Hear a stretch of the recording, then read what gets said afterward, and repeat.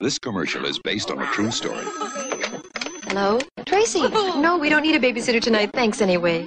After a family bought an Atari video game, they had no trouble getting babysitters. Oh, boy, Dad.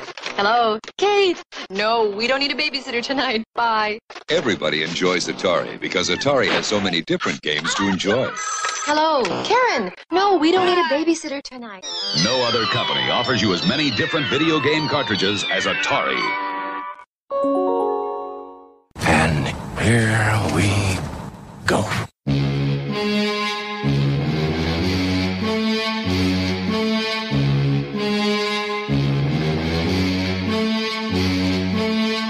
Good evening, ladies and gentlemen. We are tonight's entertainment.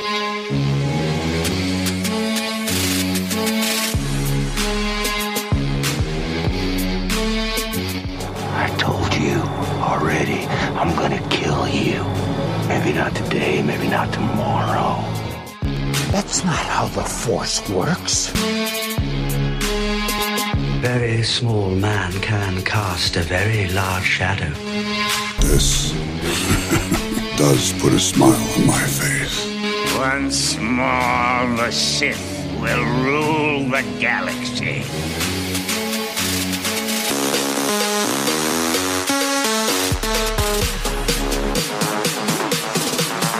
Impressive. Most impressive.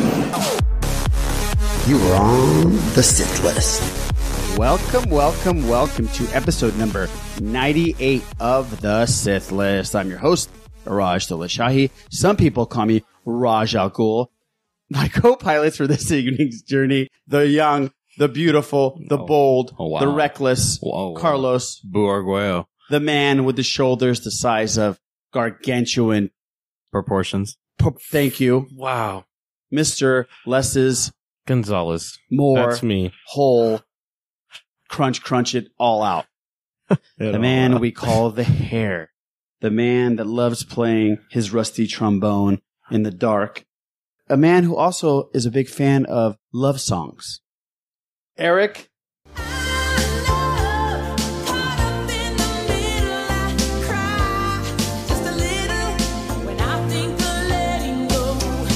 Struthers. Wow, that was really special, man. That was really, I appreciate all the thought that went into that. Oh, Lord. Tonight, we have somebody stepping in, coming out of the bullpen with Enter Sandman. Can you hear it? Just like Mariano Rivera playing in the background, walking up to the mound. We just pulled Mike Pappas because he pulled his back out. So we're bringing in Mr. King Tom. How the hell are you? I'm great. If I had known I was filling in for Pappas, I would have had some tickets to sell or something. Yeah, man. I was expecting you to be on the corner slinging some jewels. $20. I got Big Mike, Jimmy V, Johnny Neckbone. They're all coming to the show. Love it. Maybe you should just be Mike Pappas the entire episode for us. I don't think my throat could handle that. That's what she said. By the way, if you just heard some chiming in, like these wonderful chimes, because Mr. Eric Struthers seems to think it's a good idea to send me fucking messages while we're recording. He's pulling a less, but that's okay. I don't send you messages, man. I just happen to enjoy my Reese's. Yeah. Thanks, Eric Struthers. Awesome acting. Well, hey, just so that you know, I can't hear it on my end, so I don't know what's to tell you. I didn't hear it. Oh, you guys didn't hear it? Okay. All right, good. When I want to tell Arash he's sexy, I tell Arash he's sexy. Thank you, buddy. There it is. I appreciate it. And thank you for giving me the idea of that song. That was all King Tom, by the way. I was glad to be here for it. It was beautiful. And he would text me. He said, I got a perfect song that you can play, right for the little intro for Eric. And I said, I don't know that song. But then once I started reading the lyrics, I knew the song. Les, you remember that song, right? No.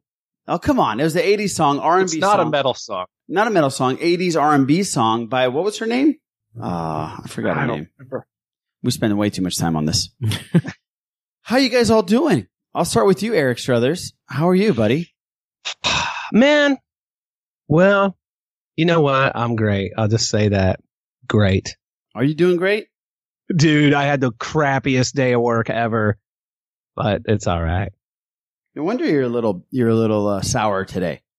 You're sounding a little sour. Yeah, I'm all right. Boo, how the hell are you doing? I'm great. I'm very good. Are you great like Eric Struthers great, or are you actually like great? No, I am actually great. Yeah, no, Okay, good, I'm good. legitimately great. Yeah, I'm good. Less is more? Hanging in there. Scraping by, kids. Scraping by. We got a really energetic crew tonight. Very cool. Well, thank God we have Mr. King Tom. King Tom, how was your goddamn day today? Peachy keen, Avril Lavigne. Wow. It's going to be one of those episodes, y'all. Wow. Just want to throw that out there. Wow. King Tom, No, go ahead. I was going to say it was pretty good. All things considered. All things considered. Yeah, everybody's kind of in a downer because of the Star Wars news that everybody's talking about. Guys, Jar Jar coming back for episode 9 is not that big of a deal. We'll get through this. Everything will be fine. No.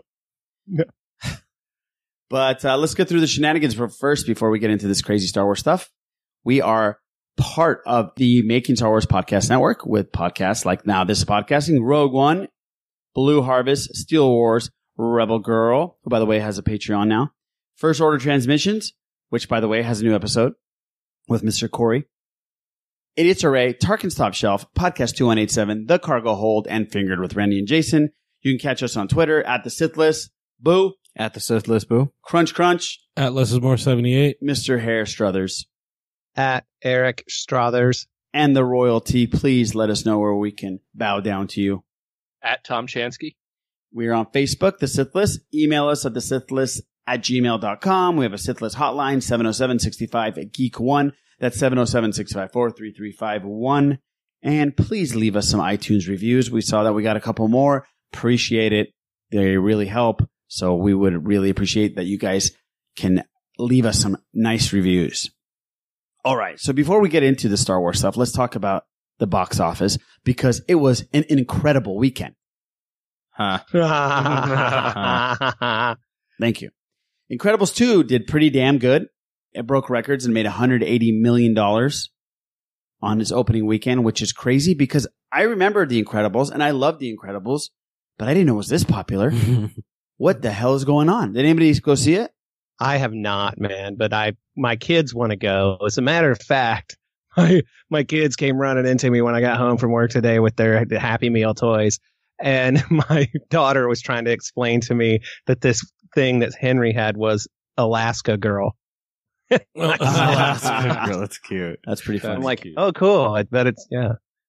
So, yeah, they want to go for sure. Gotcha. I mean, it did so well. Well, we're recording on a Wednesday, right? I'm looking at the box office totals just for Tuesday's box office. I'm going to just say Ocean's 8 made $3 million on yesterday. How much do you think Incredibles made? Ocean's 8 was number 2. On a Tuesday? On a Tuesday. Just 1 day total. 1 day total, Tuesday. Probably, since you're asking, probably like 21 million. $27 million. Fuck. On a Tuesday. Wow. Yeah. Pretty crazy, guys. $27 million. It has made $286 million worldwide so far. And 233 is the domestic take because it's hardly been out anywhere other than the United States. It's only like 4 countries.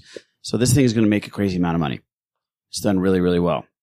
And I had noticed that Jurassic World, which is not out yet in North America, in the United States, has made $330 million worldwide already. God damn. Wow. Yeah. Wow. That is crazy. And the reviews, again, like we talked about, are just pouring in and they're saying it's fucking pretty damn cool. So I'm getting more excited. We got our tickets. We're going to be there opening night. Mm-hmm. Les made the right choice. Les Gonzalez had a choice of going with another group of people that have been our friends at work for a long time. You mean he almost cheated on us? You know what? I give him credit because I gave him the choice. I said, listen.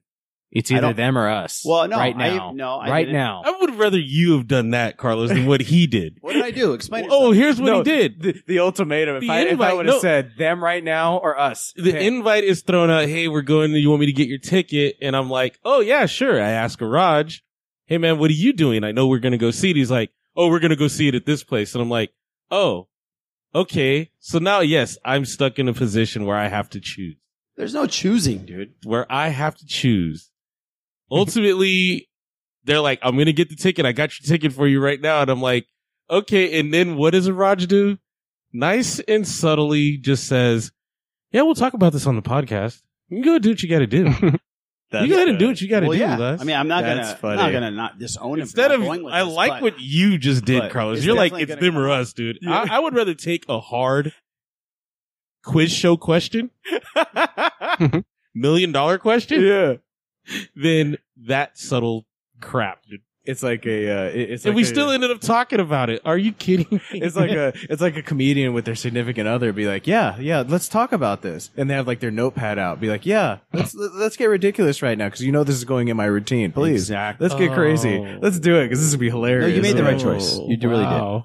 Well, I got to tell you, man. You know what they say? It's bros before other bros. I guess. Other bros, bros before other bros, especially podcast bros. This is a podcast family. Okay, we're all, including King Tom now, because he's been on more than 3 times. Well, he just annexed us, I think, as a king. The King Tom theory. There's 2 King Tom theories. He's the 2. Yeah, there's 2 one that you pretty much run all the podcasts, and the second one that we talked about that you're Happy Guido, or the YouTube guy that goes on with the Guido face. Hello, Guido. Hello, Guido, not Happy Guido. Yeah, I thought you called me a Happy Guido. That's pretty much what he said. Yeah, I actually did say that. Yes, I can say that because I am 23% Italian. I am 2% Mongolian, by the way. What is it? The Illuminati of King Tom. He secretly runs everything. Yeah, he does. Oh, that's funny. Great. Yeah, he's got his fingers on the strings of all the podcasts out there. And by the way, neither confirm nor deny that. Right. Here's the cool thing: when we're off air, when we go record this podcasting, or there, and we're off air, King Tom's name comes up a lot. Yeah, like he's running the show. Yeah. And I don't even think he knows. No, I don't. King Tom has now so I'm much scared. respect from all the podcasters that it's like ridiculous. So keep it up, King Tom. You're doing a fantastic job fooling us with your Illuminati. And I did call you. And I did call you a Guido. Oh, but you're good job, number 17. Thank you. Good one. All right. Oh, you know what? Let's we have a voicemail, I think, from Simon, our buddy Simon. The guy that does all our artwork. And by the way, Simon does not only artwork, he's a host on a great podcast called Slicer's Holonet with his buddy Sheldon. And I was on there last week, and it's coming out this week. So stay tuned for, actually it's out now by the time you're listening to this, Slicer's Holonet. And I was on there and we had a great time. We talked about music. We talked about Star Wars, and we talked about all kinds of cool stuff. So tune into that. And here's Simon's voicemail. Sithless, how's it going? It's Simon. Calling about the news about the possibility that Lucasfilm is not doing any standalone movies for a while. I don't want to hear about how it's Solo's fault. Let's have them just focus on finishing up this sequel trilogy that I'm okay with them taking their time. And let's not forget, we still have a lot of Star Wars happening. We have the Rian Johnson trilogy. We have the Game of Thrones guys. And also we have the Jon Favreau and Dave Filoni TV shows coming up. So let's not panic. Everything's okay in Star Wars land. And let's not blame Solo for this. Solo was an amazing movie. It was fun. Probably one of the best Star Wars movies around. Guys, keep up the great job. And congratulations, almost on 100.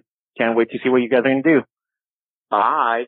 All right, we are going to get into that, Simon. Thank you for the voicemail. We really, really appreciate you sending us a voicemail. And I agree with you, buddy. And we're going to get into that right now with our Star Wars chit chat. So, and plus our 100th episode is coming up very, very soon. And we have a cool thing we're going to do in LA. We're not doing an event per se, but we might be having a get together for our friends, families, listeners in Hollywood at the Scum and Villainy Cantina, which might get together and have some drinks and celebrate our 100th. But we'll talk more about that. Sizzle. The FOMO is already starting over here. I'm sorry. Yeah. I wish both of you guys could be there. But let's get into this crazy Star Wars news right about now. I think it's time for some Star Wars chit chat. Well, I know where you're going with this, so let's just go ahead and jump into it. Turns out there's nothing to talk about, so whatever we want to talk about next, that's cool. Hey, there's actually some stuff, dude. I know. I kid. So, okay, here I am today thinking, man, what are we going to talk about Star Wars wise on the Sith list? And then kablam, the news comes out and Collider reports that, now mind you, it's from Collider, but I mean, it's pretty much as good as gold here, that Disney and Lucasfilm have paused pre-production on the Obi-Wan Kenobi spinoff in order to focus on J.J. Abrams' Episode 9 and the next series of Star Wars films, be it Rian Johnson's trilogy or new movies from Game of Thrones creators David Benioff and D.B. Weiss. This comes on the heels of the disappointing box office performance of Solo, a Star Wars story, which was released in May in the middle of a blah, blah, blah. We all know that. So basically what it says is that all of the Star Wars stories have been put on pause. Now, to be fair, this also says Lucasfilm's development process is notoriously mysterious, so this is simply a snapshot of where things stand right now. So there's a video if you want to go check it out. If you can't figure out how to get to collider.com, you should go to makingstarwars.net and jump on it from there. But, buddy, people are surprised and bummed out. And my friend Luke Metz sent me the most interesting text message today that he assumes it's my fault because I haven't gone to see Solo as many times as I went to see all the other movies. So he's probably right, man. He's probably right. But regardless, here we are. We've got a movie that was for sure in some form of pre-production, the Obi-Wan movie. Whatever's going on with the rumored Boba Fett movie, brakes, man. Put on the brakes. What do you guys think about this? King Tom, I'm going to go with you first because you're a guest and you're the king. So what's your take on this? I've had about 100 takes since I heard the news this afternoon. And at first I was panicked and scared and angry. And I think there is some reason to be a little of that. But at the same time, I don't feel like we're hearing the whole story. I don't think that this was done specifically because of Solo's performance. I think Disney is about to embark on a huge merger where they want their stock price to be as high as it can be. So they don't, they want to kind of streamline the number of projects they have in production. And if you look at it that way, yes, people want to know the Kenobi story. People want to know the Boba Fett story, but the movies aren't the only way that we're hearing stories. So they're focusing on the new stuff, the unexplored areas of Star Wars. That we've heard that the Benioff and Weiss stuff and the Rian Johnson stuff, that's not going to touch the places or the characters that we've seen already. So we're going to new areas. Disney is confident enough in in what these people can do with the Star Wars property that the flagship, the movies, they're going to go in these new directions with it. And yeah, I would love to see these Boba Fett movies, Obi-Wan, Solo 2, Lando 2, whatever. They're not saying we're never going to get that. It's just on hold. But I think for me, the best thing is, and I realized this later on in the night, there were people, quote unquote fans, who have been really angry at Star Wars over the past few months. And some of them are very disingenuous, trying to tear down the franchise, and they're saying The Last Jedi was the wrong direction. But look at who is going to be spearheading the franchise. Rian Johnson. People wanted a statement from Lucasfilm of how the creators are relating to the fans. Look at who they're keeping on to head all this. Rian Johnson. I can think of no better way to give that group of people the finger and a good kick out the door than keeping Rian Johnson in charge of the biggest Star Wars project to follow Episode 9. So because of that, I'm happy. Great point. Great point about the Rian Johnson thing. We know the Rian Johnson stuff is in pre-production, even though they haven't said anything about it. They've done this all very publicly. He made a movie that made $1.3 billion. And as someone on this podcast says, a lot of times, Disney likes to make money. And having that voice, that creative voice, you can't tell the same Star Wars story all the time. And I think that's part of the reason why Kenobi and Fett are getting pushed back to the back burner, because they're people we already know, people we've already seen. You know, you could bring back Ewan McGregor very easily and have him the face of the franchise. They're saying no, they're going with Rian Johnson. Yeah, that's true. That's true. That I know, you know, I don't know anything. This is all my interpretation. Nice job there, King Tom. Jeez, man. Leave me with nothing else to say about it. I know, right? How about Les, what about you, man? What's your take on this? In all honesty, when it comes to Star Wars, I'm way in over my head. I know what I do know. I know what I watch. I enjoy going to the movies. I enjoy, since becoming part of this, I enjoy the meeting all the new people and all that stuff, and going to the premieres and taking it all in. Popcorn too. Oh, and the popcorn. I definitely enjoy all of it to myself, for sure. Yeah. Yep.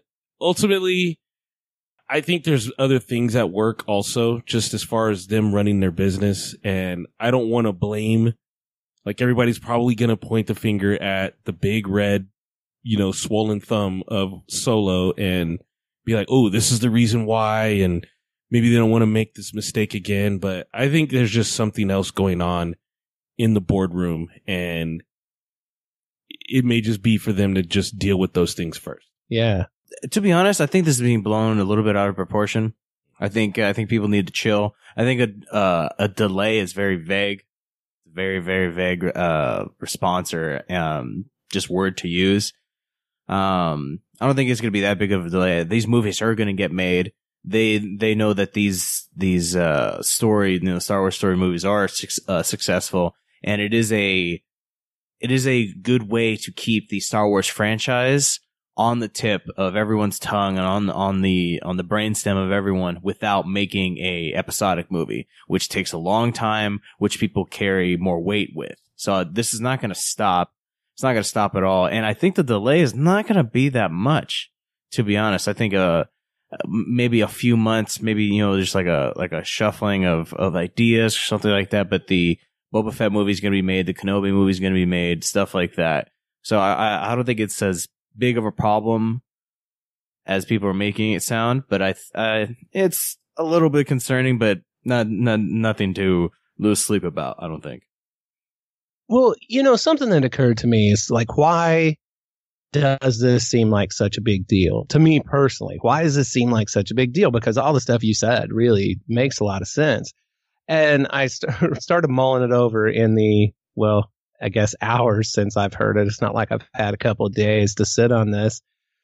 But I think what it is that typically anytime we've had any sort of minor shakeup released, if for lack of a better word, that's always just the tip of the iceberg. And then a few days later, you get the real deal. You know what I mean? And it's been like that fairly consistently since, well, you know, since Rogue One. Reshoots and the whole deal. But I think for me, the prospect of more than one movie a year was not interesting to me. At least it looks like we're probably not going to have to think about that in the immediate future. But based on something else, like how many projects are actually in production right now? Still, minus this news, they've got to put it all somewhere. So what's that timeline going to look like? Raj, you got any angle on that? Well, we know that there's 7 in production as of right now, right? No matter what. We got 9, we got Debioff and Weiss's, and then we got Johnson's 3. So 3, 3, 1. I'm glad I listened to you guys before I spouted off here, because you guys have calmed me down. Because let me tell you, when I was driving in the car, I was like, man, this is some bullshit. Because you got Disney on one hand about to throw $81 billion. 71. Yeah, but they're going to take on debt. Oh, yeah. Yeah, so ultimately, the money they're going to wipe off their debt. So that's right. The value is going to be around $80 billion. And they're willing to do that, which is totally fine. I'm sure it's very prudent, and they're geniuses in the business field, obviously. But I was thinking, this movie, even if it ends up making $400 million, is probably going to come out to be a wash on the cost. And it's probably not going to lose any money. it probably cost them with advertising. I'm just throwing this out there. I have no idea, and the reshoots, it probably cost them like $350 million probably for both. Let's just say even they lost $3 million on this whole thing, right? It's going to be a loss leader for them. If they end up doing this Boba Fett, Han, Lando, Chewie, Jabba versus Maul and Kira film during Christmas time and promoting it for a full year, you don't think that movie is going to do well? Mm-hmm. You don't think they can make up whatever they lost on Solo? It's like kind of like saying, fuck you fans, you didn't go see this movie. We're not going to make these standalones that we've already pretty much. You're getting punished. Yeah, we're getting punished. That's how I felt. But listening to you guys, I think you're right. I think it's becoming a bigger deal than it really is. I think they're getting ready to make an insane, biggest deal in the history of their company. Jesus Christ. And like King Tom said, they're kind of reshuffling their deck and trying to present the best possible business deal to their shareholders. And also, we have 7 movies still coming out. Obviously, I would like to see a movie every year. I don't know about the 2 movies a year, but like Eric said, how are you going to fit them all in? Mm-hmm. So, yeah, I'm kind of feeling better about this. Of course, I want to see Ewan McGregor's Kenobi. I would love to see that. And it's Star Wars. I want to see a Star Wars every 2 months if I could. I know that's not possible, but of course I'm bummed out, especially being on the Making Star Wars Podcast Network. That's just more information for me to look up, for us to talk about, for more premieres to go to, the whole shebang for us. So the more Star Wars, the better for us. So yeah, so that I'm bummed out in that way, but it's not as big of a deal as I thought it was about an hour and a half ago. So I appreciate all you guys calming me down a bit. That's good. Glad to help. Yeah, I'm glad we could be here, man. Thanks, guys. This isn't a podcast. It's a Raj's support group. Yeah. Yes, What's really next? is. Or are we going to sing Kumbaya? Yeah, we can. Or we can sing an Aladdin song. Oh, by the way, speaking of Aladdin, let me get this out there before I forget, Eric. Guys, last week we did a hashtag SW Rep Matters, Star Wars Representation Matters on Twitter, and it was a great focus on people from Middle Eastern descent and their representation in Star Wars films or any kind of fandom. So thank you guys for all inputting and doing your stuff. And for the people that talk shit, fuck off. Go fuck yourselves. But it was a really good thing, and that's such a great little movement that we've been doing and that has started. So well done, everybody involved. Thank you. All right. Yeah, man. So, okay, so it's still in Star Wars. This coming up today has sort of overshadowed a big, excited rambling that was going on just a few short days ago, in which a rumor has surfaced that Billy D. Williams is getting ready to be Lando Calrissian in Episode 9. At what level and how big of a part, or even if it's really true, it's all up in the air. But everybody seemed pretty excited about the prospect. And I, for one, think it'd be really cool, man. So, Raj, what do you think about Billy D coming back? Well, first of all, I'm glad it was reported by Fantha Tracks because they usually have their shit together. And almost always. And then when I went on Making Star Wars to kind of like check it, is this really going down? And they reported it through Fantha Tracks. So I was like, hell yeah, that's fantastic. I'm very stoked about it. I love Billy D. I love the fact that Donald Glover brought his character back and we saw origin story pretty close to it. And to have him a part of this thing, it's a no-brainer. I wish I would have saw him in the last one. I always talked about how my first interpretation of, like, in my head of Solo, the very first scene was Harrison Ford and Billy D. Williams sitting down and playing sabacc with Chewie, and they're drinking Carillion rum, and they're just shooting the shit and having a good time, and then they start talking about the past, and then we go back and see the flashbacks, and the movie starts from there. I always thought that would have been really, really cool. So this is, I would love to see Billy D. Got no problems with it whatsoever. Rad, man. What about you, King Tom? I know that you're into Lando. Yeah, I am a big fan of the news. I think JJ can do it right. I'm just hoping it's not a thing where we can't use Carrie and this is the one legacy character we have left, but I trust they'll do it right. Make the most of what they could do with Billy D. Well, speaking of that very thing, okay, you have to do something, quite frankly, because we are left in a weird spot right now where the storyline has eliminated Han Solo. Luke Skywalker, I mean, we hope he'll be back as a Force ghost, but Princess Leia, minus recasting her, man, there's not a lot they could do. But after Carrie Fisher had passed away, her brother Todd had come out to say that the family was extending the rights to Lucasfilm to go ahead and use any already shot footage of her left over from 7 and 8 in episode 9. I don't know if you guys remember that, but it was like, that was an official press announcement. But now he and Carrie's daughter, Billie Lourd, who's my girlfriend, you guys probably didn't know that. They've both, have said that they wouldn't mind seeing Leia in episode 9. And so what that would mean and how you would get there, I would really think it would be archived footage from, 7 and 8. But I mean, what else can they do? You guys got any ideas? Well, I know that he didn't just say that he would be cool with it. He came out and said, in Variety, he said Yoda came back in the last movie, so why not Carrie?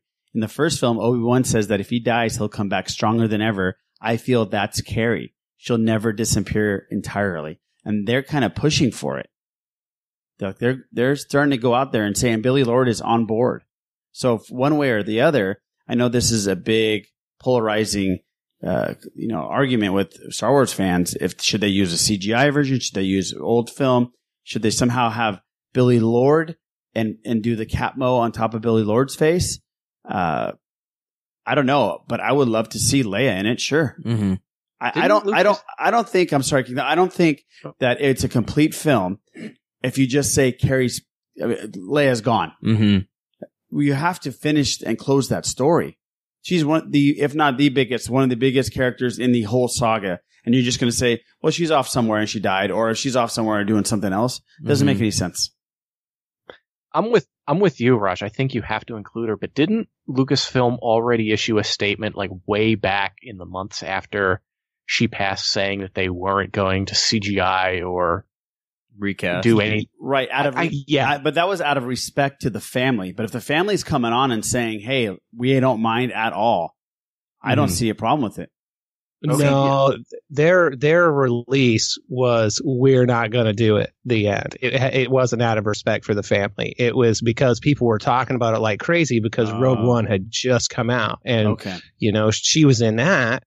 From a motion capture standpoint of with the de-aging, but then with Tarkin, and so people were really vocally wondering about whether or not that would happen, and they just came out flat out no, hard no. But the thing with respect to the family, the only thing I recall being said directly was that they weren't going to use footage from, I'm pretty sure they said that they weren't going to go ahead and do it, even though the family said that, that was cool to do, to use leftover footage. Yeah. But I remember them saying they weren't going to do it. I just didn't know what they, Yeah. But they very well could change their minds. Now, I don't think they would change their mind on the CGI thing. And I'll tell you why. No matter how good it was done, how well it was done. I'm sorry, geez, I sound like an uneducated hillbilly. How well it was done. You are going to get so much noise about it. And given the fact that it's her, that her passing is still pretty fresh in the grand scheme of things, especially compared to Peter Cushing, and the tumultuous last year or so that Lucasfilm has had with the public, whether it's a large contingent of the public or not, it would be too risky for any payoff you could get out of it. I don't think that the hubbub would be worth it. I don't think it could be done in such a way that would be so satisfactory to everybody else that all of the screaming crazies that you would have, I just don't see it being a good enough payoff. Well, what do you think about them closing the story off and her character. I mean, completely. I don't see it working with just saying that she's off on the other side of the galaxy or she died. If I'm in a theater going, really? Like, you're really going to do that? Well, okay. I agree. Having said all that, what are your options? Mm-hmm. I mean, I realize we weren't planning on getting into this, but I mean, seriously, what are your options? What's the lesser of two evils? How about this? I got one. How about taking footage from the last film? There's got to be tons of it, like B-roll and all kinds of stuff, kind of incorporating that footage. I don't know if you have to do a distant shot, having her there and do something in the distance and then having Billie Lourd play her from behind or something. I don't know. Just show us what happened. But you have to like show us, right? I mean, yeah. And I mean, I agree that that's the best case scenario. And I do think that there's surely enough footage left over that they can do something. They can write something based around what they have. But if they show her face on screen, it has to be her. I don't think I agree with you. There's any other way to do it, because the only way using CGI would be acceptable is if it was so good that people started postulating that she hadn't ever actually died at all and had just gone into hiding because she knew that Star Wars fandom was a bunch of loons. But let's face it, that's not going to be the case. But otherwise, man, it would be too much of a minus. So that's the only way to go about it. And I do hope that's what they do, because, man, I love Princess Leia. So I love Carrie Fisher, and to have her get like the sort of ending to her story that she deserves, both she, Princess Leia, and she, Carrie Fisher. I really want that to happen for me, for all the fans, for her family. So whatever it takes to get there. But what that's going to be, man, I just don't know. Yeah, see, I kind of disagree with you guys using the old footage and stuff like that. In my eyes, I always thought the Tarkin looked amazing. The end of Rebels, seeing the de-aged Princess Leia, I thought that looked pretty good. She looked a bit pale, but besides that, I would prefer like with the whole Billy D. Williams thing, you guys asking how is he going to be in there. I think we're going to see him at her funeral, kind of thing. That's the first thing that popped up in my mind, is that he's going to be at her funeral, and then from there, I'll be damned. He'll be more incorporated in the movie. That'll be his re-entry into the. And I would love that rebellion. Yeah, but we have to see how she passes away. I think we've said this before. She finally had succumbed to her injuries. She wasn't given enough time to recover, or she was, said that she was better than she was, and she really wasn't, that kind of thing. Or you CGI her throughout the movie. But the issue is that would be the first time that somebody has been CGI'd for a whole movie. No. You can't do that. See, that's There's the no issue. way that's happening. I'm just saying, show me a scene or show me something.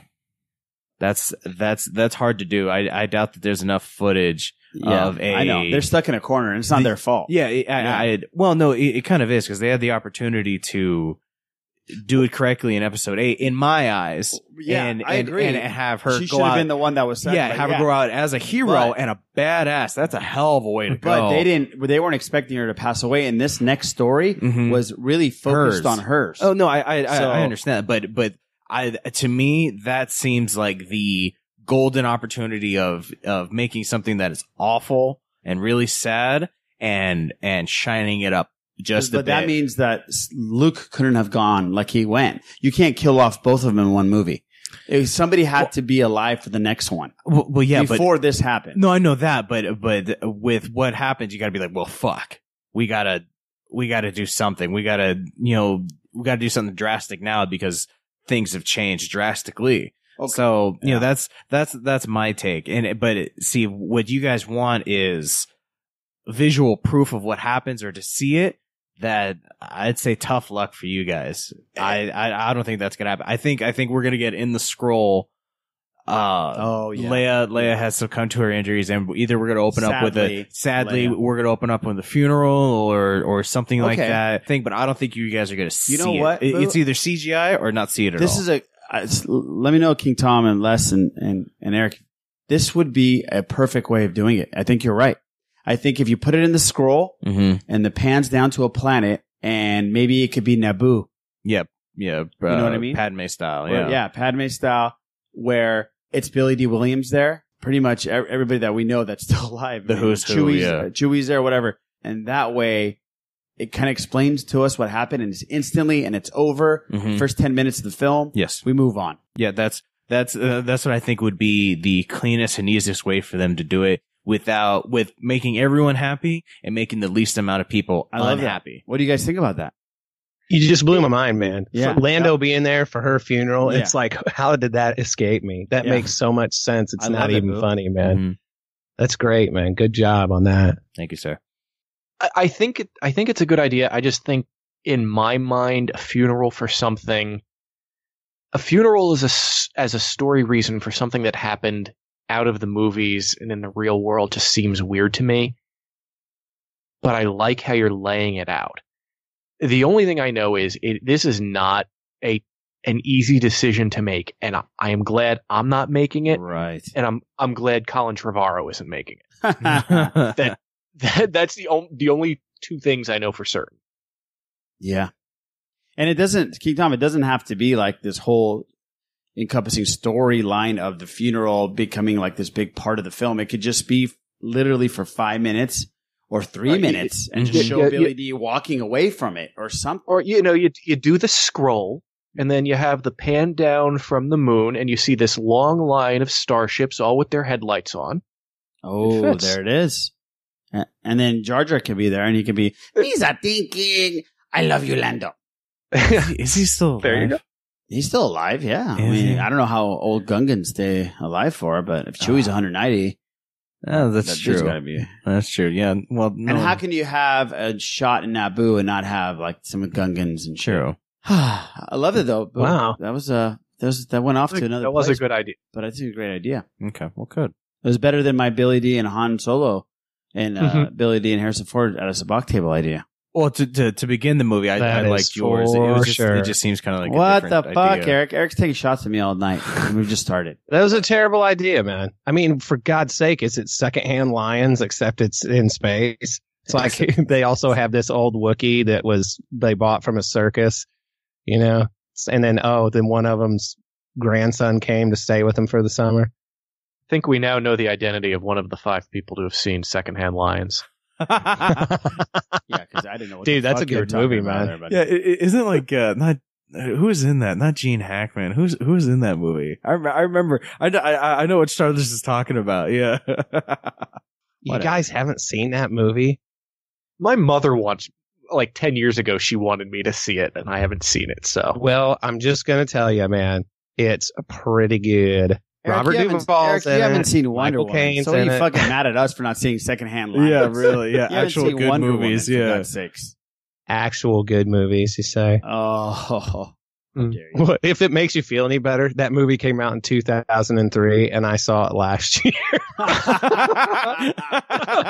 so there. Now you're gonna make me bring up a preview of Secondhand Oh, Lions. sweet Jesus! Would it be, dude? Is it gonna be the old one this summer?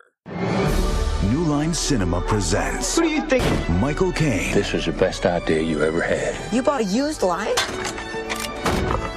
It's defective. Can I keep him? Robert Duvall. Those stories are true, aren't they? Sometimes the things that may or may not be true are the things that a man needs to believe in the most.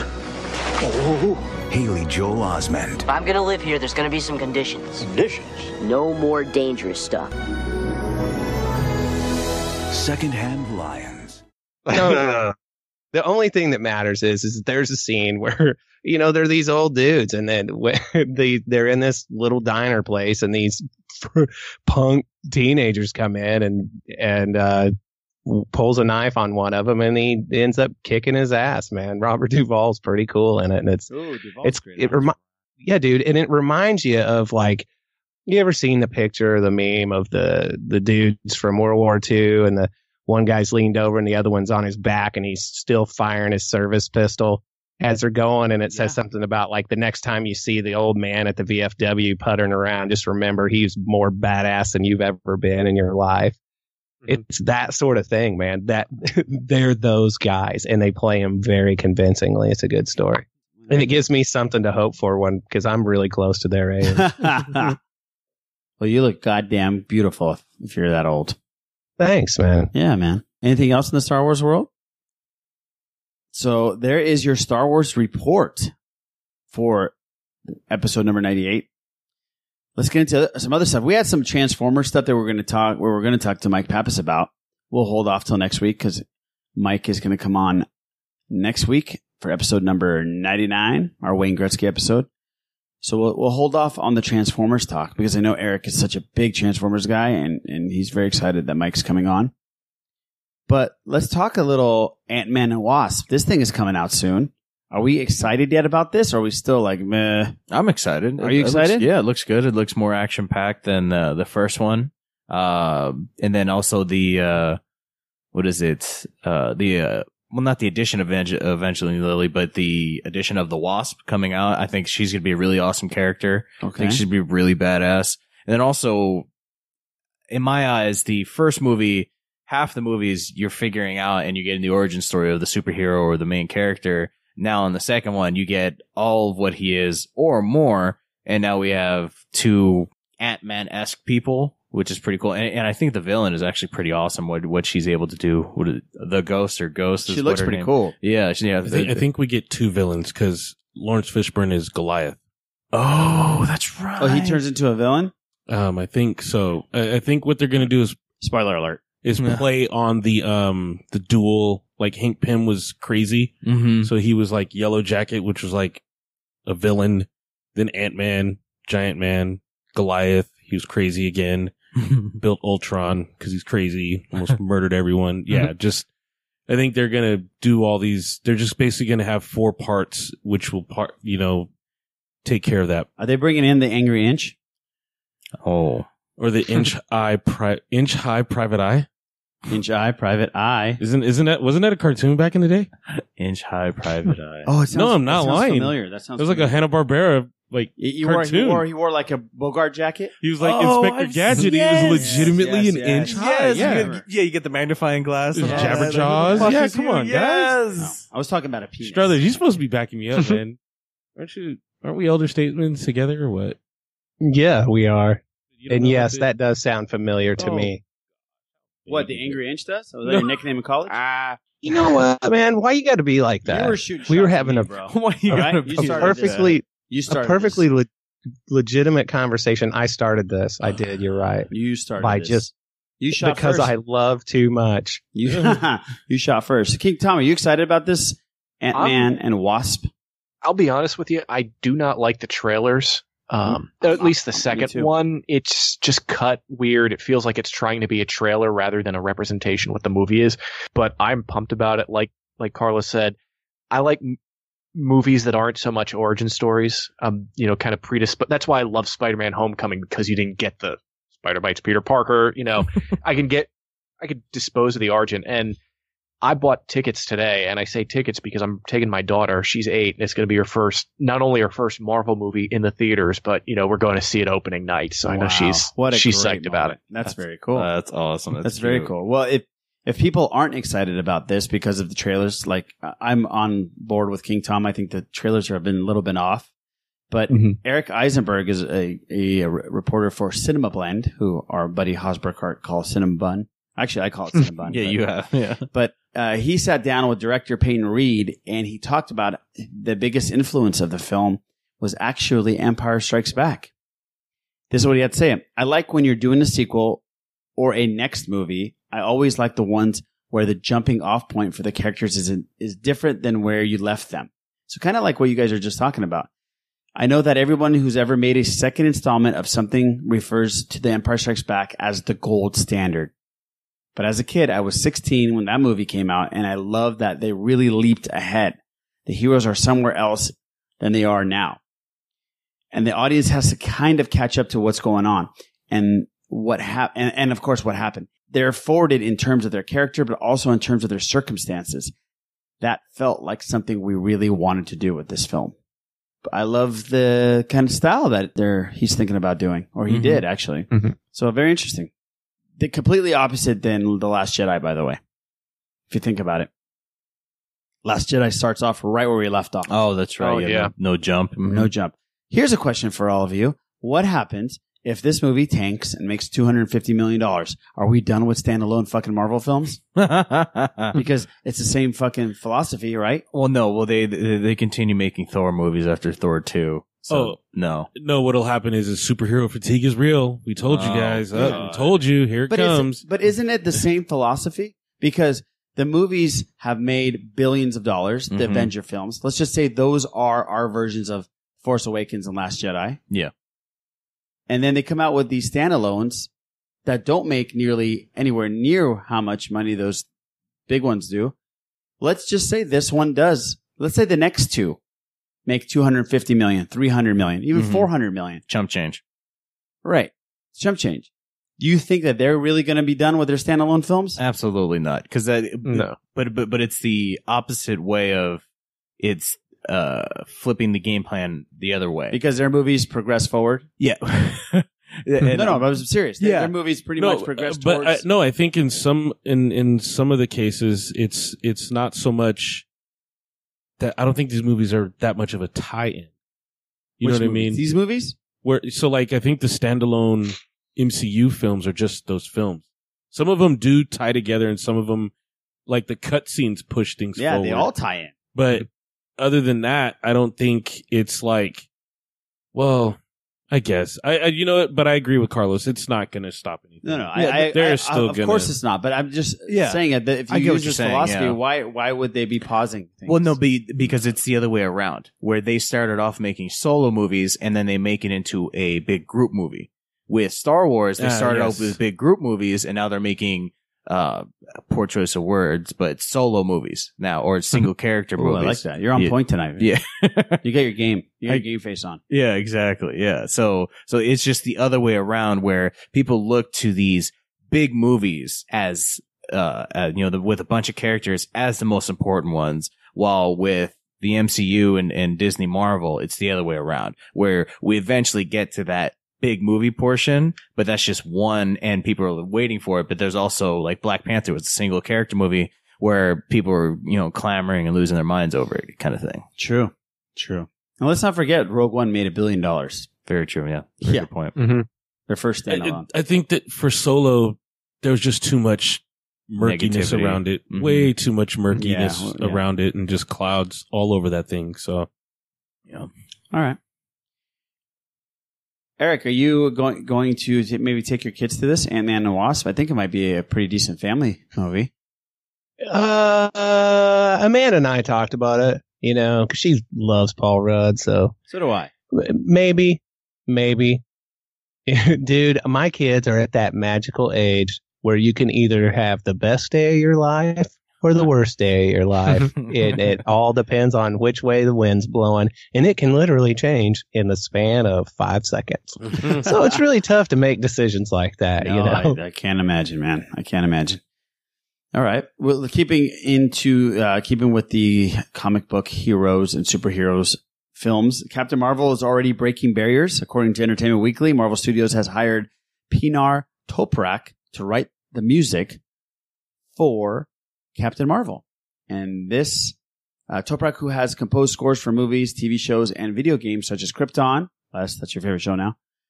One of them. Fortnite, which is the crazy popular video game that everybody and their mothers play. Yeah. And some additions to Justice League, is the first female composer to work on a movie in the MCU.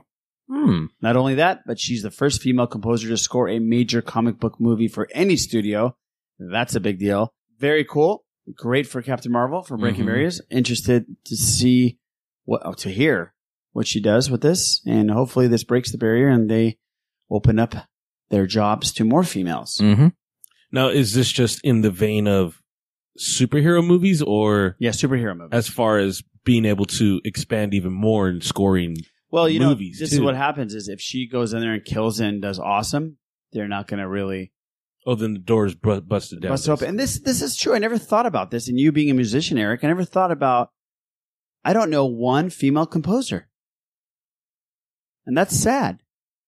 Yeah, now that you mention it, because I'm sitting here like drilling down and I couldn't tell you one. Yeah, that's pretty fucked up. It is, man, because, some of the best like compositionalists that I've known because I played with string players and stuff are women. That's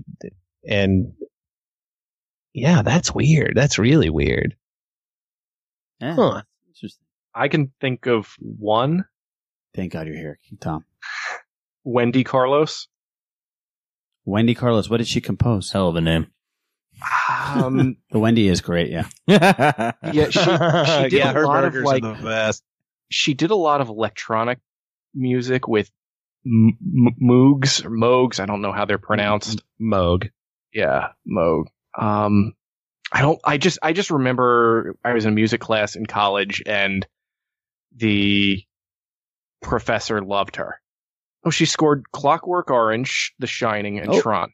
Whoa! Wait a second. Is Moog? Wait a second. Hold on a second. Is Moog the people that originated the theremin? Yep. Okay, a theremin is like the that original annoying fucking thing. synthesizer. Yeah. Am I right, Eric? Yeah. It's Keyboard, guitar synthesizer? No, it's like go ahead. Okay, a synthesizer, just so you know, is people think of it as a keyboard, right? What a synthesizer is it's in the traditional analog sense, it's synthesizing pitch and tone based off of external stimuli, which is typically voltage, right? And so what we think of as a synthesizer today is just a bunch of samples that are triggered by a keyboard or whatever. Okay. But the theremin was a synthesizer where the analog feedback to it was the closeness of your hand to it. Yes. And like if your you movement. and people, I've seen that. The whoa, whoa, whoa, whoa, whoa, whoa, whoa, yes. that kind of thing. well, people think of the original Star Trek television theme. Yeah. Yeah, Okay. yeah. Gotcha. Yeah, and or I always think of like the Doctor Who theme, the real early television show Doctor Who. But that's a theremin, and it's really cool, man. To really get the experience, it's cool if you can play with one, but just watch videos of it because trying to explain it verbally is tough. It doesn't apply to musical theory, right? It's not like you can actually practice and be very, you know what I mean? Not like you start off young and play violin and become like And you go to theremin class tonight, Mom. Yeah, it's, right.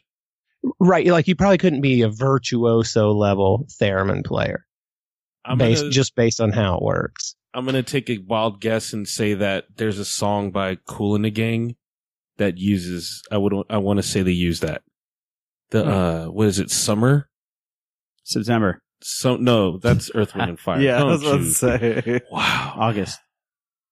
It's the one that goes, dun,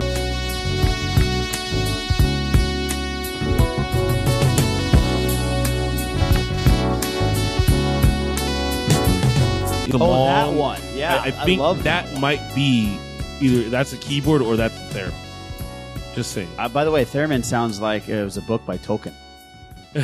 Silmarillion. I know. Dude, that is the worst read of all time. Silmarillion? Yeah, it's Is the it? worst. Don't say that. There's a lot of people that love Tolkien. You're going to get us killed. I'm sure Eric loves Jesus. Tolkien. But No, that dude, one's- I that one- love Tolkien, but it's not meant to be read in the same way that the Lord of the Rings trilogy is. You to read it, man, you'll understand. It's just it's pretty boring.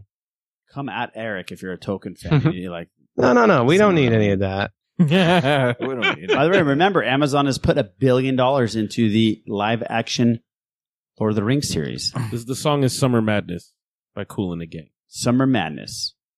By the way, thank you for that synthesizing with Struthers. Love it. Yeah, dude, it's pretty crazy to think about like what I always thought a synthesizer meant versus what it actually is. Me too. But I always thought it meant like pretty much a keyboard. But that footnote is interesting because it gets us back to Wendy Carlos, who was a female. Yeah, and how fucked up is it that we didn't know that she did And that's crazy. Yeah, exactly. And let me tell you, I put in some pieces from her score from Shining because we talked about it from Dr. Sleep last week.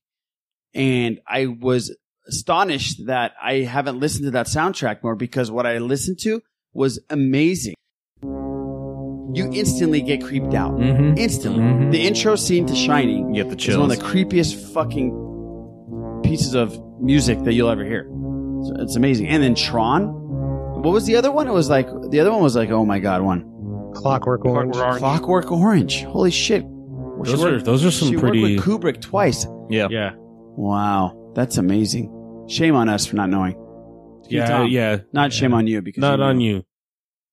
And good on Captain Marvel Unless and Marvel you Google Studios that shit, then shame on you.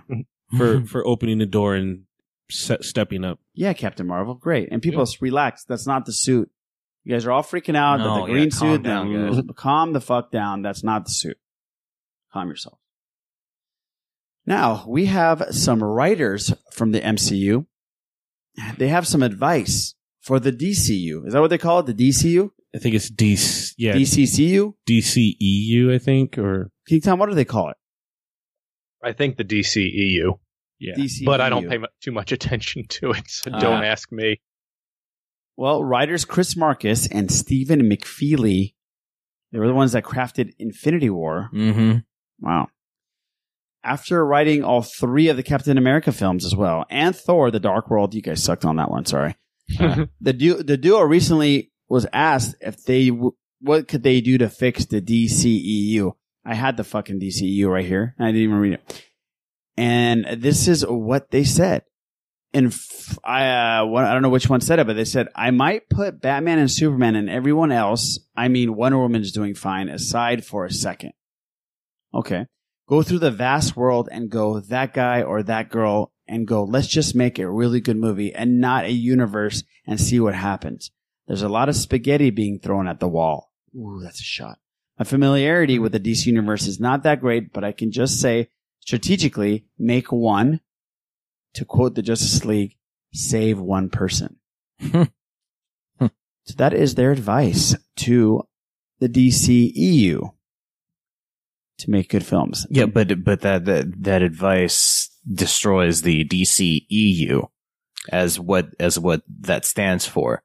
That would just be a DC movie, not an extended universe kind of thing. Well, it looks like the DCEU is actually doing that now with the different characters that they're just going to make these standalone films. Yeah. So see, that's the thing. Go ahead, buddy. Go ahead, King Tom. I read it. No, I was just going to say, from what Araj said, I interpreted it as being tell the stories as part of this world, but don't feel the need to shoehorn in Batman, Superman, or Wonder Woman.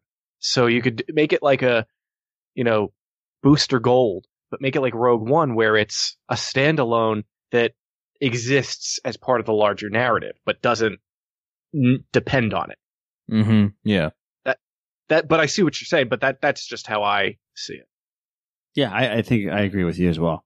And by the way, speaking of DC films, Aquaman has been watched by some people and reviewed, and they are saying that the underwater scenes, this is all I've read, that the underwater scenes are unbelievable and they're like nothing you'll ever see action-wise underwater. Very cool. I don't know how the story is. I don't know how the acting is. I don't know if the rest of the CGI is, but the underwater scenes seem to be very, very up to par. It is Aquaman, so I'd hope so. Hopefully it doesn't sink. Thanks, buddy. King Tom, you wanted to talk some comic book stuff. You actually left a voicemail about X-Men. Am I correct? Yeah, but I'm here. So You're here, so we don't have to it. listen to your voicemail. Okay. So, yeah, what's up? Okay, so I called in a few months back because Marvel was promoting the Wedding of the Century, which we later found out they were building up in the pages of X-Men Gold, where Kitty Pryde proposed to Colossus. And that's been a big part of the story, probably since February or March. And the big wedding issue was released today. And there are two things about it. First, they're at the wedding, and Kitty backs out. She says no to getting married. It's just one Comic of those book things. Spoilers, everybody. Sorry. Gotta call that Sorry. out. Comic book spoilers. Comic book spoilers. Well, I'm not, and we'll get to this a little bit later, but I'm not the one really who should have issued the spoiler warning. But anyway, Kitty backs out, and they kind of say, well, we'll stay a couple. I think that was my interpretation of it. But what the issue was really setting up was another longtime X-Men couple, Gambit and Rogue, decided, well, we're at a wedding. Why don't we get married instead? So they got married. And the issue was really like a backdoor pilot for this Gambit and Rogue series Marvel is going to launch this summer. In fact, like the last 5 or 6 pages of the book were all promo art, promo pieces about this Gambit and Rogue story. So my frustration is, I'm a big Colossus fan. I'm a big Kitty Pryde fan. And Marvel, ever since the mid-90s, it felt like they have used Colossus as someone to advance other people's stories. And in doing so, they've made him out to be this big chump. And I'm just kind of like, I'd kind of like the character and Kitty also to have a little bit of happiness. The other issue with all of this going on is that because of all the promotion Marvel has put into it, on Tuesday, yesterday, the day before the issue came out, they got a story in the New York Times about it. And the New York Times, I think either in the headline or the opening lead of the story, spoiled what happened. Yep. So a lot of people on Twitter were pissed off at the New York Times. Yeah, for I saw our boy Rashad, who's usually a very even keeled and very happy guy. He just fucking blew a gasket. He dropped a very I awesome. thought something else happened. I was like, "Oh, you okay, Rashad, buddy?" Yeah, he was livid. He was livid. Yeah. And by the way, a big shout out to Rashad. Great job producing Steele's Hyper Chat video, episode 2. Very cool. If you haven't listened or haven't watched Steele's new podcast, please do so. You can find it on Making Star Wars or SteelWars.com. Mm-hmm. So I just didn't know if any of you had the chance to read it or react to what the New York Times did, or just in general are there any superheroes or comic book characters that you like that you feel are never given their due? Yeah, Frogman, goddammit. I'll jump in real quick, obviously, on this comic book thing. Obviously, dude. And by anyone else, I really did mean Boo and I can't talk about comics, bro. Why is it obvious? Moving on. Eric's on here too, by the way. You used to be into comics. Eric sent me a very good haul. I finally got all of them out of the box and into one of my long boxes there. Awesome. Thank you very much, Mr. Sweet. 50 packs of sweet. And you got extra copies of my CDs in case you got a wobbly table or something too. You can put those under there. Actually, I've given 2 of them away. A couple people were like, okay, and I kept one. I got one. We're good, man. Cool, man. I'm glad that you like all that stuff. It was great. I kind of jumped on Rashad's thread, and I mean, it sucks that he did. I retweeted, and it sucks that he did get spoiled and all that stuff. For me, I will say this: I always felt that the Peter and Kitty relationship ran its course. So, I mean, I get Colossus has never gotten his due. I would think that he should be up there as far as a heavy hitter with like the Hulk and Thor and those guys. This is a character who has to at any other point have to take on someone like the Juggernaut, like single-handedly. Like it's legitimate. Like if there's a battle going on and the Juggernaut's there, Wolverine will jump in the way, but everybody looks over like, hey, big metal guy, you got this, right? Like you got to handle this.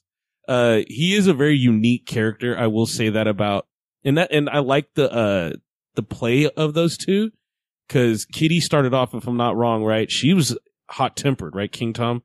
She started off like as someone who was just ready to fight anybody at any moment. Mutant rights, all that stuff. Just, I'm a girl. Don't talk crap to me. I'm ready to go. Yeah, I think it was more because she joined the team at like 13 and was always trying to prove herself. Yes, exactly. So she was always a warrior right away. Whereas Colossus is like, I'm an artist. I really don't like to fight. And as you can see in the Deadpool movies, which that they try to nail that down. I will say, I think the Deadpool movies have kind of given us the gist of Colossus. Don't talk about Deadpool 2 in front of King Tom. I have a better view of the movie, so it's okay. Okay, so I will say, as far as that goes, especially Deadpool 2, he did fight Juggernaut. They went at it. It was great. They were going in, and he showed, they portrayed him a different way. I really love that.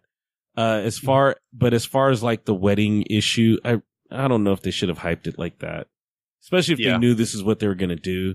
That just cheapens the whole deal. Why not just have Rogue and Gambit get married and make that the wedding and hype that and just go from there, announce the book, roll with it that way instead of, because Kitty's been in so many relationships since, in essence, Colossus cheated on her. If we're going to get into this comic book thing, that whole relationship has been up and down. I do agree with you though, King Tom, as far as Colossus goes. He hasn't really gotten his moment. There have been moments, but he hasn't gotten the respect that when you look at the drawings and you go, oh shit, who's this big metal dude? People are going to ask like, oh, who's this guy? And you go, oh, that's Colossus. And it's like, he should be up there. He should be on the Rushmore with guys like the Hulk and Hercules and Thor and the Sentry and anyone else you want to say can, She-Hulk, all those badasses that can throw down. Huh? That can throw down. Yes, and they're the strength base. Like, this guy should be right there. Like, easily one of the more powerful of the X-Men. But I agree with you in that regard. Yeah. And like you said, that's what drew me to him. One of my first comics, non-Star Wars comics that I bought or got was an issue of the X-Men. And I liked the big silver guy who was punching everything. But then in the mid-90s, right around the time of the Legacy virus, he became this either sacrificial or stupid character, depending on how they wanted to use him. And every now and then he'd have a good moment, like when he came back. But just after that, it's always to make someone else look good. And I'm glad that I'm not alone. Like you said, you had that reaction too. Don't do the bait and switch. Make it about Rogue and Gambit the whole time. So thank you for that. Wow, you guys just geeked out again. Comic book, you geek out. That's what we're here for. Excluding everybody else, you sons of bitches. Man, the king gets what he wants. Guys. I know. That's why I didn't stop it. I just let it go. So the name Kitty Pryde. That's very, very porno sounding to me. Oh. So I want to get, since we're all here together as one big happy Sithless family. Oh no. You guys want to do the porn star name game, right? How you gonna? Hold on. You get your first pet's name. Yeah. And then your first street name that you lived on. Yeah. Okay, Boo, give me your porn name. Dodger Howard. Oh my God, I love it. Dodger Howard. That is the best porn star I've ever heard. Okay. Les? Oh, I can't wait for this one. Tiger Darby? No. That's not bad. That is really cool. That's not bad. That's very fun. Go Eric Struthers? Let's see. My dog's name was Bruno. Oh, Bruno Huge Dick. You lived on Huge Dick Street too? I did, man. Okay. I did. Blinky Woodbridge. Oh my God, Blinky. The one-eye blinker, I get it. Oh, Blinky no. Woodridge. Mine would be Chili Rockefeller. That's just I had a cat named Chili after Chili Davis, famous baseball player. And then my first street I lived on was Rockefeller. Chili Rockefeller. Well, so mine would be Bruno 8th. So I would like to imagine it being like a big Roman numeral, Oh yeah, Bruno 8th. That's like the size of your inches. Oh gosh, inch high private eye. Not 1/8. At church, we do this song called "Grace on Top of Grace," and I always say, "Oh my God, that's my favorite movie." Grace on top of Grace. See, there you go. This is slow roll, but you got it. All right. Man, I hope hell isn't as hot as they say. Supposed to be. I'll call you and tell you how it is. Yeah, exactly. Yeah. Oh, all right. Moving on. Speaking of comic book characters, still we're on that train, and we're going to keep going downhill on this one. It looks like the Black Widow solo movie has a director. Maybe that is. Comicbook.com is reporting that there has been 65 directors that have met with Marvel, and they want a female director. And it looks like Australian's Kate Shortland is believed to be top on the list. You might know Kate Shortland's credits, which include Lore, the 2017 mystery film Berlin Syndrome, and I think that's about it. So Deadline is reporting that Shortland is one to keep an eye on, and she's the one they're kind of narrowing it down and seeing if they want to do this with her. So they're definitely going to make a Black Widow standalone film. Reactions. If there is going to be a solo type film, I think this is going to be it. I just think it's too little too late. I think it's way too late to do so. I think I said this before. If they do like her and Hawkeye together, maybe as like some kind of agent, agent partner thing.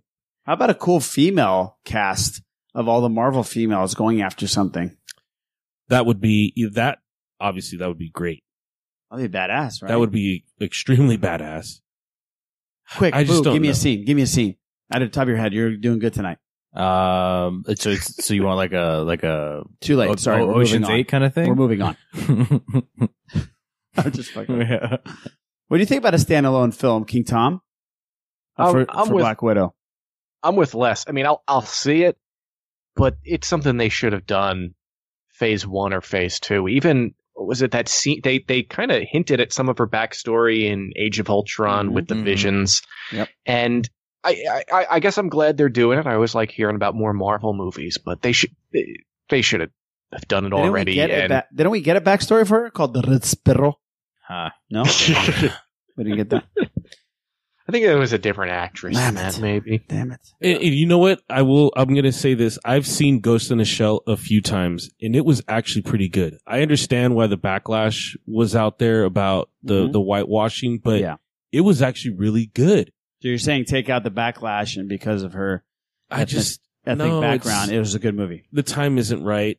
And we're coming in. Look, we're going to get the Wasp. We're getting Captain Marvel. We're probably going to get Miss Marvel down the line. We are getting Miss Marvel. Mm-hmm. And we're going to get Black Widow all of a sudden, like, stuffed in there when she's the OG. Like, she's the grandmother. Like, she's the first lady. She should have already had this. She should have already had it, yes. And I'm sure she appreciates you calling her a grandmother. I'm just saying. Scarlett Johansson, She's aged very well. Yes, very she well. definitely has. I don't even think she's aged. Very well. I don't think she's aged. She's fantastic. Because she's a Red Sparrow. Eric Struthers, are you still with us? Yeah, man. Hey, who are we going to do next? Who are we going to do next, Eric? Me and you. Who are we going to do next? Easy. Hey, no, Easy.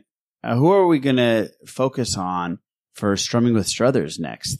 Like next time? I don't know, dude. I really now. I'm open to suggestions. Okay. So people, if you have a suggestion for a band that we want to break down other than Def Leppard, please email us or call us and let us know who you want Eric to focus on for Strumming with Struthers. King Tom is a big Weezer guy, correct? Very much so. I am a big Weezer fan. I've seen them probably 9 times in my life because they love playing festivals. And I've seen Weezer play at a high school called Fairfax High. And they were fantastic. They were fantastic every time I go see them. King Tom, what is your love of Weezer and why do you love Weezer so much? Well, okay, big question. I heard the Sweater Song around my 17th birthday when it was played on the radio, and I just fell in love with the sound. And I got the album a few months later for Christmas, and there's a song on it called "In the Garage," and I loved the sound of the album. But this song hits, and he's singing about hanging out. You know, I've got Nightcrawler, and I've got Kitty Pryde and Nightcrawler too. I've got Kitty Pryde and Nightcrawler too, waiting there for me, yes I do. Did he just name drop 2 of the X-Men? And it's just a song about, growing up, when I went to school, all the boys had to be into sports. I didn't like sports. Fuck I liked those jocks. Star Wars. I liked comic books. And it was, okay, I could relate to it. And the more I listened, the more I could relate to the songs, and I loved the way they sounded. And I just got into them, and they released Pinkerton, their second album, when I was in college, and then they kind of had a dead underrated. period. Very underrated. Yeah, very underrated. They had a dead period, and people were listening to the fucking Verve Pipe Freshman, and I was like, no, you should be listening to Pinkerton instead. And I didn't make friends because of that. Yeah. But I've just, I've been a fan of theirs. I think I've seen them 14 or 15 times. Oh, my Lord. I've gotten every album. I, communicated with the band on message boards and things like that. The thing is, they have, I think it's 10 or 11 albums, but they have so many songs. Rivers Cuomo, the lead singer, he went through a phase where he wrote a song or two a day. And he has so much stuff in his so-called vault that, probably never hear, but I'm just fascinated by that. And I've written things about, for like different Weezer fan communities about their dark times and the stuff when, that didn't make it out, what we know of. And it's just fascinating to me So I like the music. I like the stuff behind the scenes too. And Rivers went through a dark time himself, personally, the lead singer, correct? Yeah, I'd say he went through two. First, after Pinkerton failed, he went to Harvard. That didn't work for him. The bassist, Matt Sharp, left the band. Their fan club, the heads of the fan club, who were friends of the band, died in a car crash. He went back to L.A., and he lived in his apartment for a year with black painted walls and tinfoil over the windows. Yeah. And he wanted to write the perfect song. Green Album came out. It was a hit. They were big for a few years, and then he was the band's manager. He was the band's press person. It overwhelmed him. So he sold half of what he had, and he got into meditation. And he had a few more quiet years where he was locking himself in closets and going on these month-long meditation retreats. Right. And then they came out with Beverly Hills, their biggest hit. So it's just, an up and down thing. I'm just glad they're in a phase where, I'm seeing him in a few weeks with the Pixies in Cincinnati. Oh my gosh. Weezer with the Pixies. Holy shit. That is great. I'm happy for you. That's fantastic. Pretty cool, man. Now, Eric, you being an established, amazing guitar player. I play guitar, yes. No. Well, I've heard you play guitar, and I've listened to CDs. Les gave me one the other day. And I know that you can play, and you're, in my opinion, an amazing guitarist. The thing about Weezer, me not being a guitarist, the thing about Weezer to me is they make simple chords sound really difficult. As a guitarist, what do you think about that style? I like it. There's nothing hard from a musicianship standpoint about what they do at all. Okay. But that's not what their music is about. It's the song itself is the craft. And that's something as, when I first got into guitar, like the real shreddy thing was the big deal. And while that's still cool and, it's not devoid of emotion as people like to think, it's just a tool in a toolbox of trying to express how you feel at any given moment. But as I got older, I realized that the song is the important part. And the abilities that I really covet are the people who can write great songs.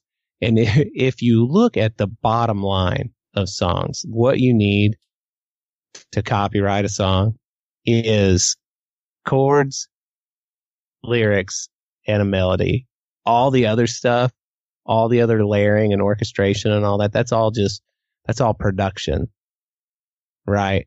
And so you take a band like Weezer where they have great tunes, and part of what makes the songs great to me are their musical stylings as far as like their instrument choices and stuff like that. But it's the big picture song that's the important part, not the instrumentation individually. Gotcha. See, we did kind of like a strumming with Struthers and Weezer history from King Tom. We just Yeah, had a behind the music King Tom. You remember those behind the musics? Yep. Tragedy was just around the corner. That's right. The VH1 used to have this show called Behind the Music for you young millennials out there that pretty much broke a band down, and they took a band like Motley Crue and talked about how the band went to shit and then how they've survived. And it was kind of a cool documentary show. It made some bands more popular than they were. The cool thing about Weezer is they're big fans of Toto, correct? That's right. Well, I don't know that I'd say big fans. I think it was more some fans of theirs goaded them into doing something, and it worked out. Oh, okay, because I thought they did a couple of Toto songs. Well, do you want to give it away, or do you want me to kind of explain what happened? No, please explain. Okay, probably around January, a fan launched a viral campaign to have Weezer. And this is out of nowhere, but the guys, they're all fans of 80s pop. The viral campaign was for Weezer to cover Africa, and had a bunch of people sign a petition, retweet, favorite, everything. On the day Solo came out, that Thursday, Weezer released a new song, and it ended up being Rosanna, but a cover of Rosanna by Toto. Not quite a year since she went away. Rosanna, yeah. That's awesome. And so it was a typical Weezer thing to do, where everyone expects you to do one thing and you don't go along with it. But then the next week they released their cover of Africa, and it's like, I don't know, they don't. You don't have Casey Kasem in the top 40 anymore. Debuting all the way up at number 1. Kenosha, Wisconsin's own Weezer.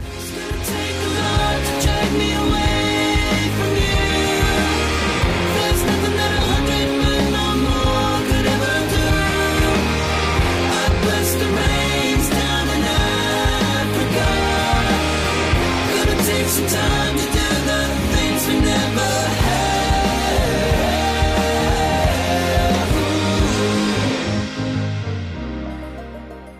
But they made whatever chart it was for the first time in years. They played it on Kimmel, and it's gotten them some good press. I do have to say, as a fan, I would love. I like the Rosanna cover better, but if I had to pick a Toto song for them, it would probably be "Hold the Line." Oh, that would be rad.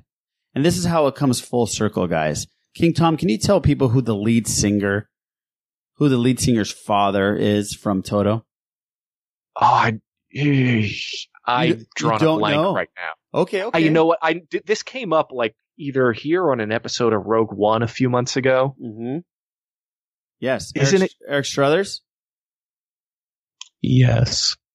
Would you know who this person is that we were talking about? I know this fact, but I'm grasping at straws trying to recall it. But I know that. Oh my gosh, guys! It is the one and only greatest composer to ever live. John Williams' son is the lead singer of Toto. So we come full circle. Yeah, I did know that. Yeah, do we? I forgot. Do we come full circle? We come full circle. Not all of us. Yeah, not Boo. Boo's like, what the fuck? I knew that. The fuck you thought? I'm talking shit about them, not me. No, I'm talking about Toto. Yeah. Oh, Toto. Yeah, just Toto in general. Yeah, I don't give a shit about Toto. See, that's what I'm saying. I don't give a fuck about Toto. I wasn't a huge Toto fan. They had like 3 great songs. I've probably heard their songs and out. enjoyed them, but I you don't have. care. Yeah, you have. Well, hey man, I got something here that I kind of want to talk about. I work at a church. I'm a Christian, and I don't talk a lot about it. So Chris Pratt was the recipient of the MTV Movie and TV Awards Generation Award, and his speech, man, this was really something. And let's just listen to it, and then it'll make more sense what I'm driving at here. Cool. Thank you. Can you hear me? I don't want to lean down. I want to thank Bryce and Aubrey. I love you both so much. Thank you, MTV, for this honor. Real quick thanks to my mom and my dad and my brother Cully, my sister Angie. I love you. I love our family.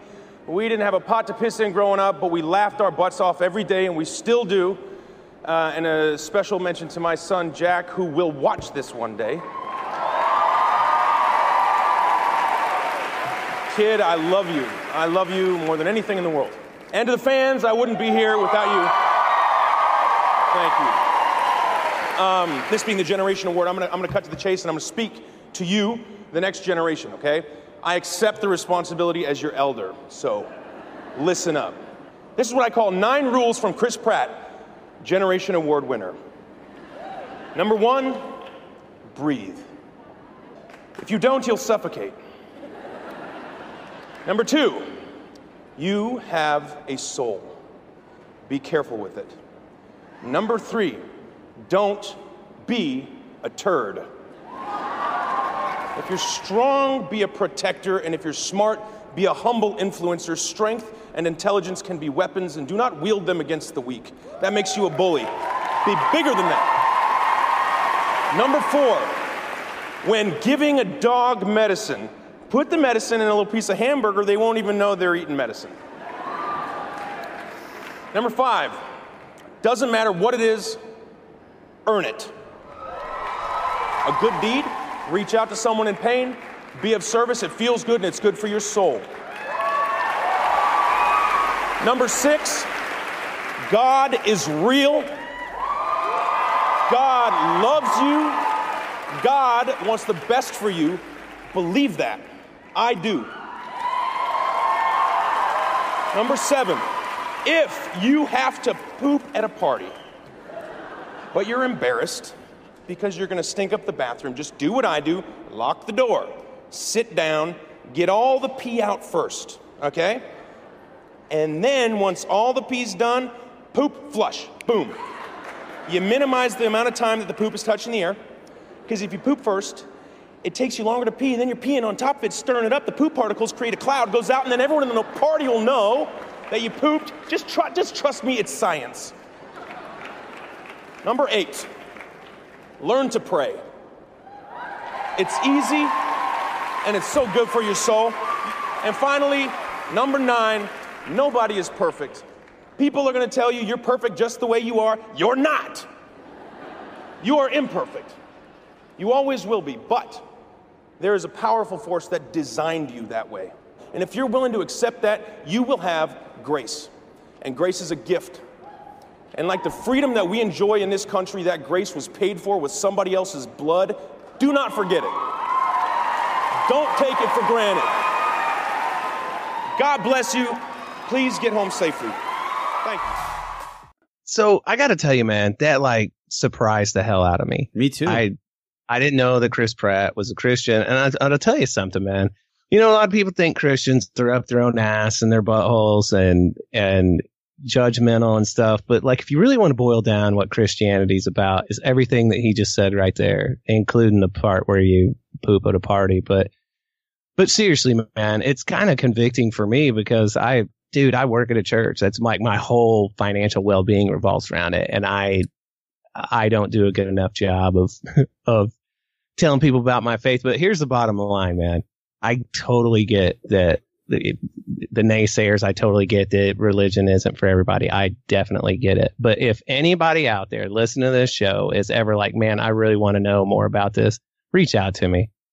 Reach out to me and we can talk about it, because everything that he said, I believe. And I think it's pretty badass of him to use his platform to make a statement about something he feels so strongly about. Because right now, that could hurt him, his career wise, just because people are so down on the GOD. And absolutely.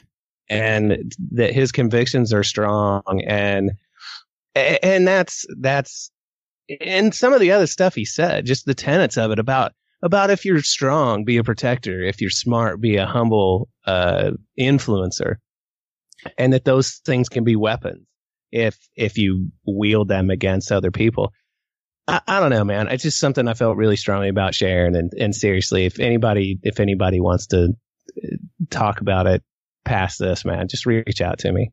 Now, and that's what's really cool about this whole community and this whole, just us podcasting. Look, I'm not a super religious person. I don't have a specific religion.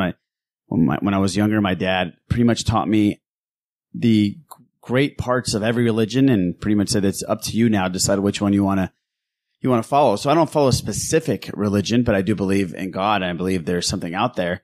But for me and you to be able to communicate and to have a dialogue, and for Chris Pratt to go out there and have the balls to say something like that, which you're absolutely right, it could hurt him. The basic message is all the same. Be a good person. And that's really great of you, Eric. So if you do want to talk to Eric more about it, DM him or send him an email, or you can even send the SithList@gmail.com and I'll forward it to Eric. No problem. But yeah, that's really cool. I'm glad you played that, man. Yeah, thanks for giving me the chance to talk about it. Yeah, I'm going to edit all of that out, by the way. I'm just kidding. I'm totally kidding. He thought I was serious for a second. No, I did. But I was just imagining you saying, "This is what you get for not listening to the show after we do it." That's right. Exactly. Just take it out. That was really cool, though. Appreciate it, buddy. All right. I think we have one last thing, and we'll be really quick with it because it's not speculation, and it's not so much a rumor, so we're not going to spoil anything because it's out there everywhere. It looks like, if you're a Walking Dead fan, it looks like we're getting Shane back for season 9. And if you don't remember who Shane is, he's pretty much the dude that it was John Berthnall's character. Mm-hmm. Very popular on the show. Judith's father. Well, we don't really know. Oh, come on. We don't know. We don't really know 100%. Come on. He is coming back even though he died. Yeah. So I'm thinking they're not going to be that stupid to bring him back as a twin brother or I don't know what else. I think it's going to be flashbacks. You're going to get a lot of flashbacks. And you're going to see if Rick does die, allegedly, we're going to see something at the end where he sees him or something. He sees his former wife and he sees his son and he sees Berthnall, Shane. That's what I'm thinking. I don't know what your guys' takes on it is, but to be honest, it can't be much more than that. I'm completely agreeing with you on that. It's going to be flashbacks. It has to be, right? It can't be. I read some people say it's his twin brother and he's going to come after Rick and that's how Rick's going to die. Oh, yeah, because his twin brother knows what happened, right? Yeah, exactly. He's been watching the whole time. Right. Twins have ESP, they talk to each other kind of thing. Sure. All right. King Tom, thank you so much for coming on, my man. Oh, it's great being here. Remind me to thank Pappy sometime. Yeah, thanks for filling in, and you become pretty much a member of the Sith List. Like you're a honorary. I know you own the Sith List because that's what you do, but you're pretty much an honorary member of our podcast, buddy. You're part of the family. I am honored. So thank you. We're honored. We're honored that you're honored. Eric Struthers, where can people hear your beautiful golden voice? Check me out on my other podcast, The Bad Motivators. It comes out every Wednesday. And you can hear other people cut me down and berate me instead of Raj. It's a pretty sweet time. Oh, and you. I was nice to you. You're the one that started it with me today. You were. And you can also find me occasionally on the Steel Wars podcast feed with the Struthers Wars episodes. They are pretty rad. And hopefully, I expected to have one out right now, but I haven't quite finished it. But it'll be soon, very soon. Very cool. Very cool. As someone who's been on Struthers Wars, I could say it's pretty fun. Wow. Okay. I get it. I get it. Way to jab that knife deeper into my back, King Tom. Oh, that's great. Carlos is going to be on Struthers Wars I'll too. Fucking kill all of you. That's right. I'll kill all of you. It's funny. I'm having Les Ambu on together. Oh. Yeah. Joint episode. I mean, we talked about it when we were hanging out together. Yeah, when at the Scum and Villainy at the That's Steel the only show. reason we're doing a 100th episode party is just because so Struthers can't be there. No, you got to make up. Oh, okay. Yeah, I thought we were using the Sith List fund to fly me out there. That's what I was led to believe. Fun. What fun are you talking about? The one where you skipped one of your 19 yearly vacations and flew me in. Lordy. By the way, people on the East Coast, You're going on vacation again? yeah, we're coming. We're coming. Not only me, but somebody that hates flying, that never travels, ended up buying a ticket for New York Comic Con. And that person is Les Gonzalez. Wow. So get ready. Cue up the beat nuts, Fernando. All you Puerto Ricans. Cue up the beat nuts. He's coming. Let's get some mofongo, please. He's coming to the motherland. Pretty much. Yeah, let's be honest. Pretty much. So that should be fun. I'm gonna roll with my Dominican cousin, Fernando. It's gonna be fun. All right. King Tom, one more time, where can people find you? Tom Chansky on Twitter. He's one of the greatest follows in Twitter history. I'm pretty okay, but thank you. You're welcome. All right, guys, we will catch you on our Wayne Gretzky episode number 99 next week on The Sith List. Please could you stop the noise? I'm trying to get some rest.